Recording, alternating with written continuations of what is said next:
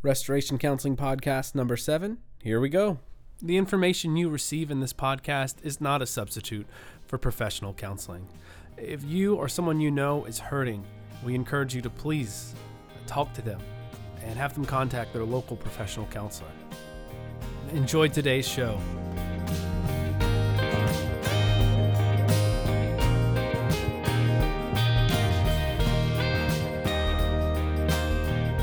Welcome to the Restoration Counseling Podcast. It's not for therapists, it's for everybody.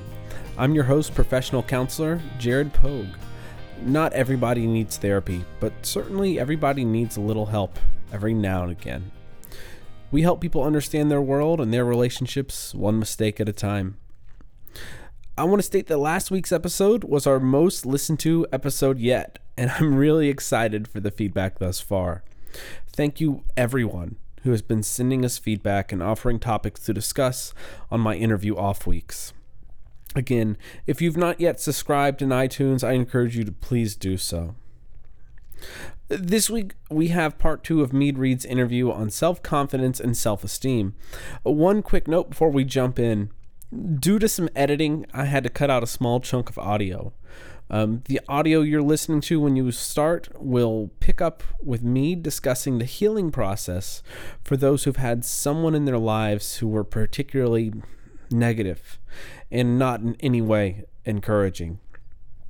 When I'd originally asked about this, my original intent had to do with having a parent who was not encouraging to self-confidence or self-esteem. But due to the cut in the audio, that did not come through.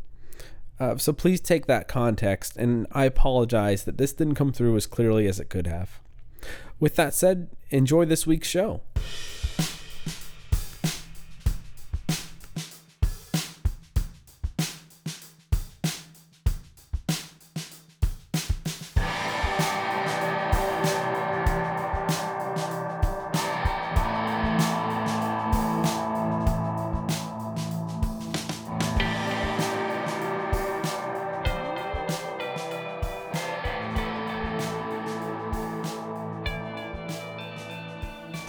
Before I get into that, I was just kind of thinking a little bit more of what we were just talking about, and I was thinking that, you know, if someone has had an experience like that and they've believed for so long that that's true about them, I think part of the shift is allowing themselves to be angry at the person that said it, and yet I think that anger piece is also where there's healing and forgiveness. So I think before it might have just been like, oh, this is true about me, but allowing themselves to feel anger that someone said that to them and against them, you know, that really took away from their self-worth. You know, I think acknowledging that is there's a lot of healing in that. I think there's a lot of power in that. So just as you were saying that, as I was talking, I just thought about that a little bit more because, you know, I think it's important to recognize that. And I also think too, the Bible talks about there's power, you know, there's life or death in the power of the tongue. And I think it's very true, you know, in what we say. And so just wanted to add a little bit of that. I think that's great. I'm also curious on the anger side. Anger is kind of like, I think it's sort of a social no-no at the most points. But you're noting that anger's in this context is actually it's a great thing. It sounds like you can't get to healing without it. Yeah. Explain that a little bit more. Like what? So they get mad. Somebody gets angry and mad. Then what happens? So I think that, you know, the reason I mentioned about anger is because it's grief. It's the grief process. So allowing themselves to recognize that they were wronged, you know, I think is. And feeling the anger of that took away from their self-worth and you know, added all of this anxiety and confusion to them about who they really were and are. I think allowing themselves to be angry, not staying there, but allowing themselves to recognize that they're angry about that. I think that there's healing because, you know, in the grief process, one stage of grief is anger. And I think that there's, you know, recognizing that anger is good. And I think anger can signify that a boundary has been crossed, you know, and anger is really a secondary emotion, and underneath it is sadness or fear usually. And so when someone recognizes that they're angry, it's the first step to recognizing that there's something else. Because anger is a less vulnerable emotion than sadness or fear, right? Sure, but at least if they recognize that they feel angry about something, I think it is a step to expressing that sadness a little bit more and getting to a place where they might recognize more of what they're feeling rather than just being completely numb. Yeah. No, that's I like that. I think you're hitting something real major there. It's a lot to chew on, actually. There's some good amount of content there. Certainly you're used to helping people through these processes. You're really used to being with people as it goes through, is what I'm hearing. I'm certain you face these things yourself. I'd be amiss if I couldn't hear a personal story or two from you. It sounds like anger is so attached to self-esteem, which is so attached to self-confidence. It all kind of moves back to that spot. So I'd love to hear from you, just how have you experienced these things? It's one thing to talk about it again as education, but the nitty-gritty, what's it been like for you? You know, I have an interesting story as far as even getting to the path of being a therapist. My first, my counseling internship was wonderful. I had a great experience there. And then my first counseling job, I wasn't even sure. It was not the best fit. And after it, I wasn't even sure that counseling was for me. I was kind of questioning that, and if it hadn't been for people in my life, encouraging me, telling me that, it's so much about finding the right place and the right people to work for, I don't think that I would have continued, and so I took like a break after that first job experience, and if it hadn't been for like my mom, my husband, some other friends just encouraging me that this is something that God has gifted me in, I'm not really sure that I would have continued with it. And even I think what helped my confidence a lot is working here. Jennifer, the director, has just helped me a lot with kind of going into that place of that place of anxiety, because it took a lot of courage to even step back into it. And so I would say for me, it is a continual growth process. Like it is a continual, I think, knowing myself, learning more about myself. I feel confident about where I am as far as my self-awareness. I think there's even more areas where we can all constantly learn and grow, and I feel like that's an area where I can continue to grow in.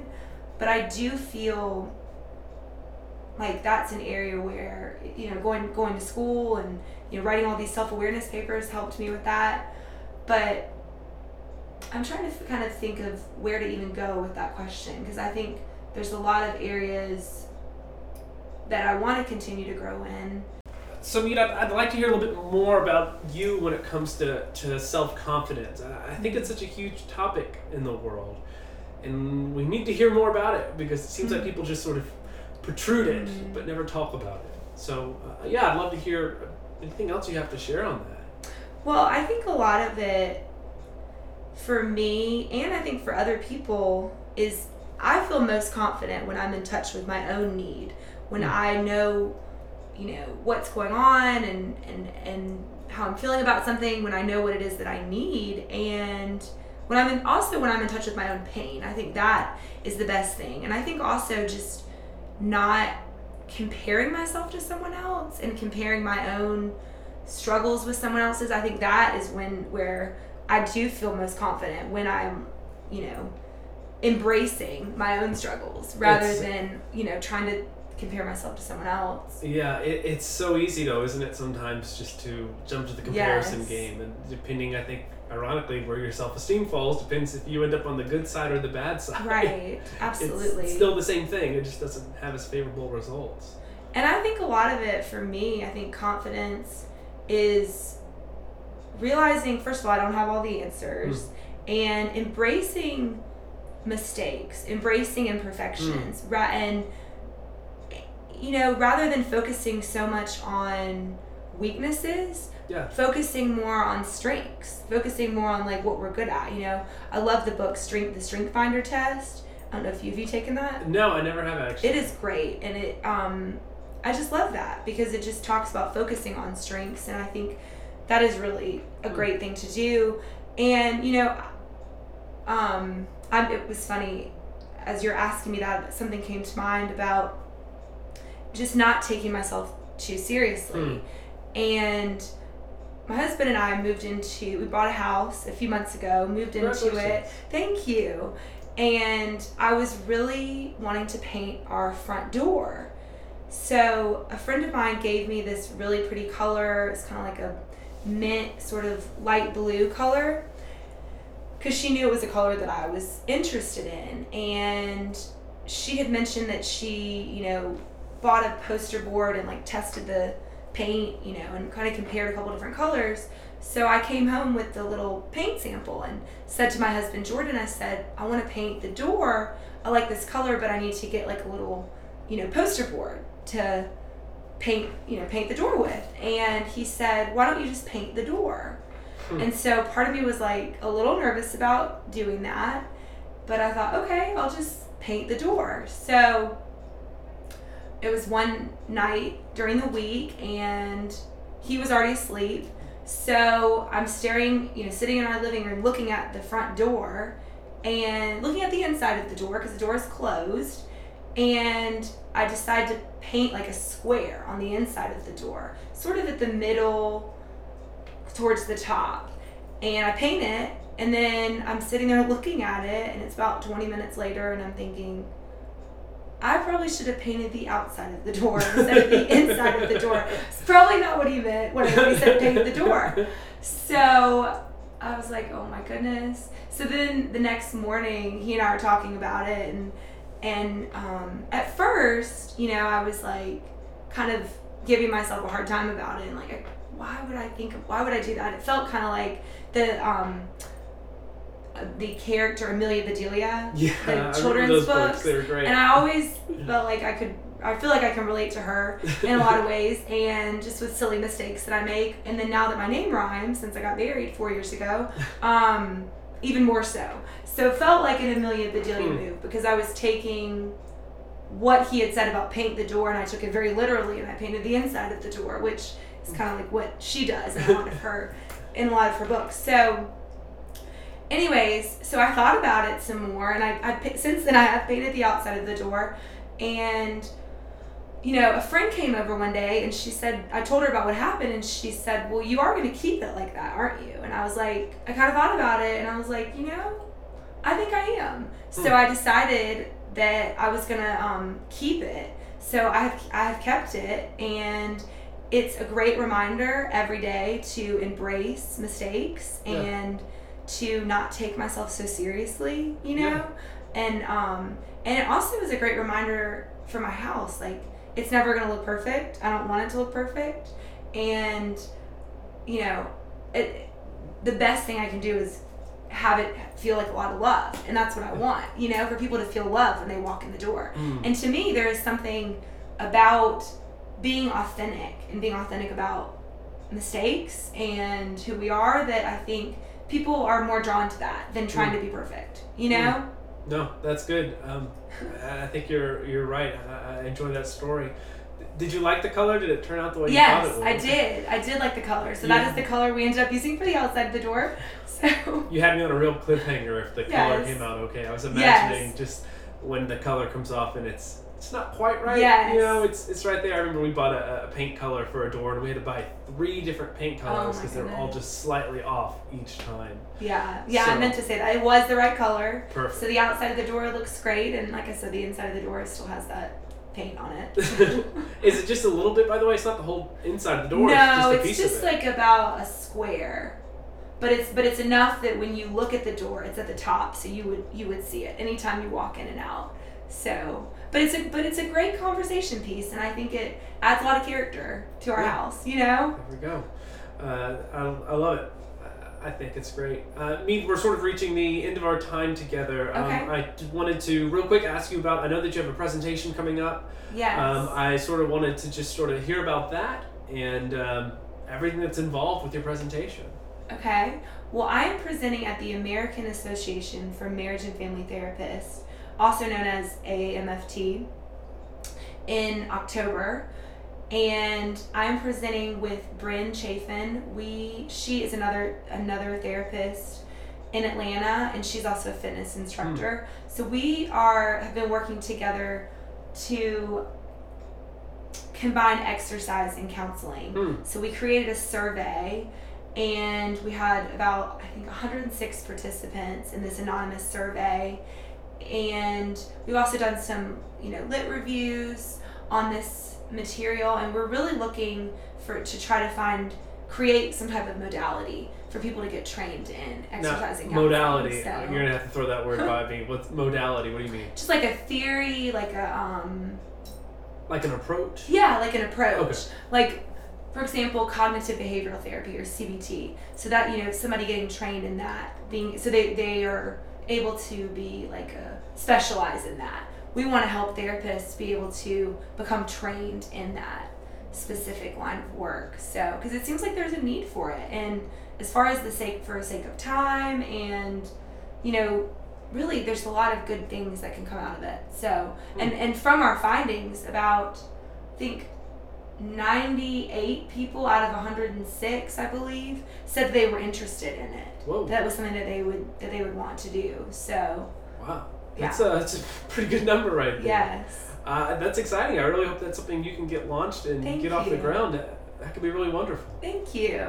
Well, Mead, I wanted to thank you again for joining me today and having this discussion. I feel like I've learned a lot about you and self-confidence and self-esteem and painting doors, most importantly. I'm going to have to make sure I keep on top of my painting skills after that. But thank you for joining us today. Thank you for having me on the show.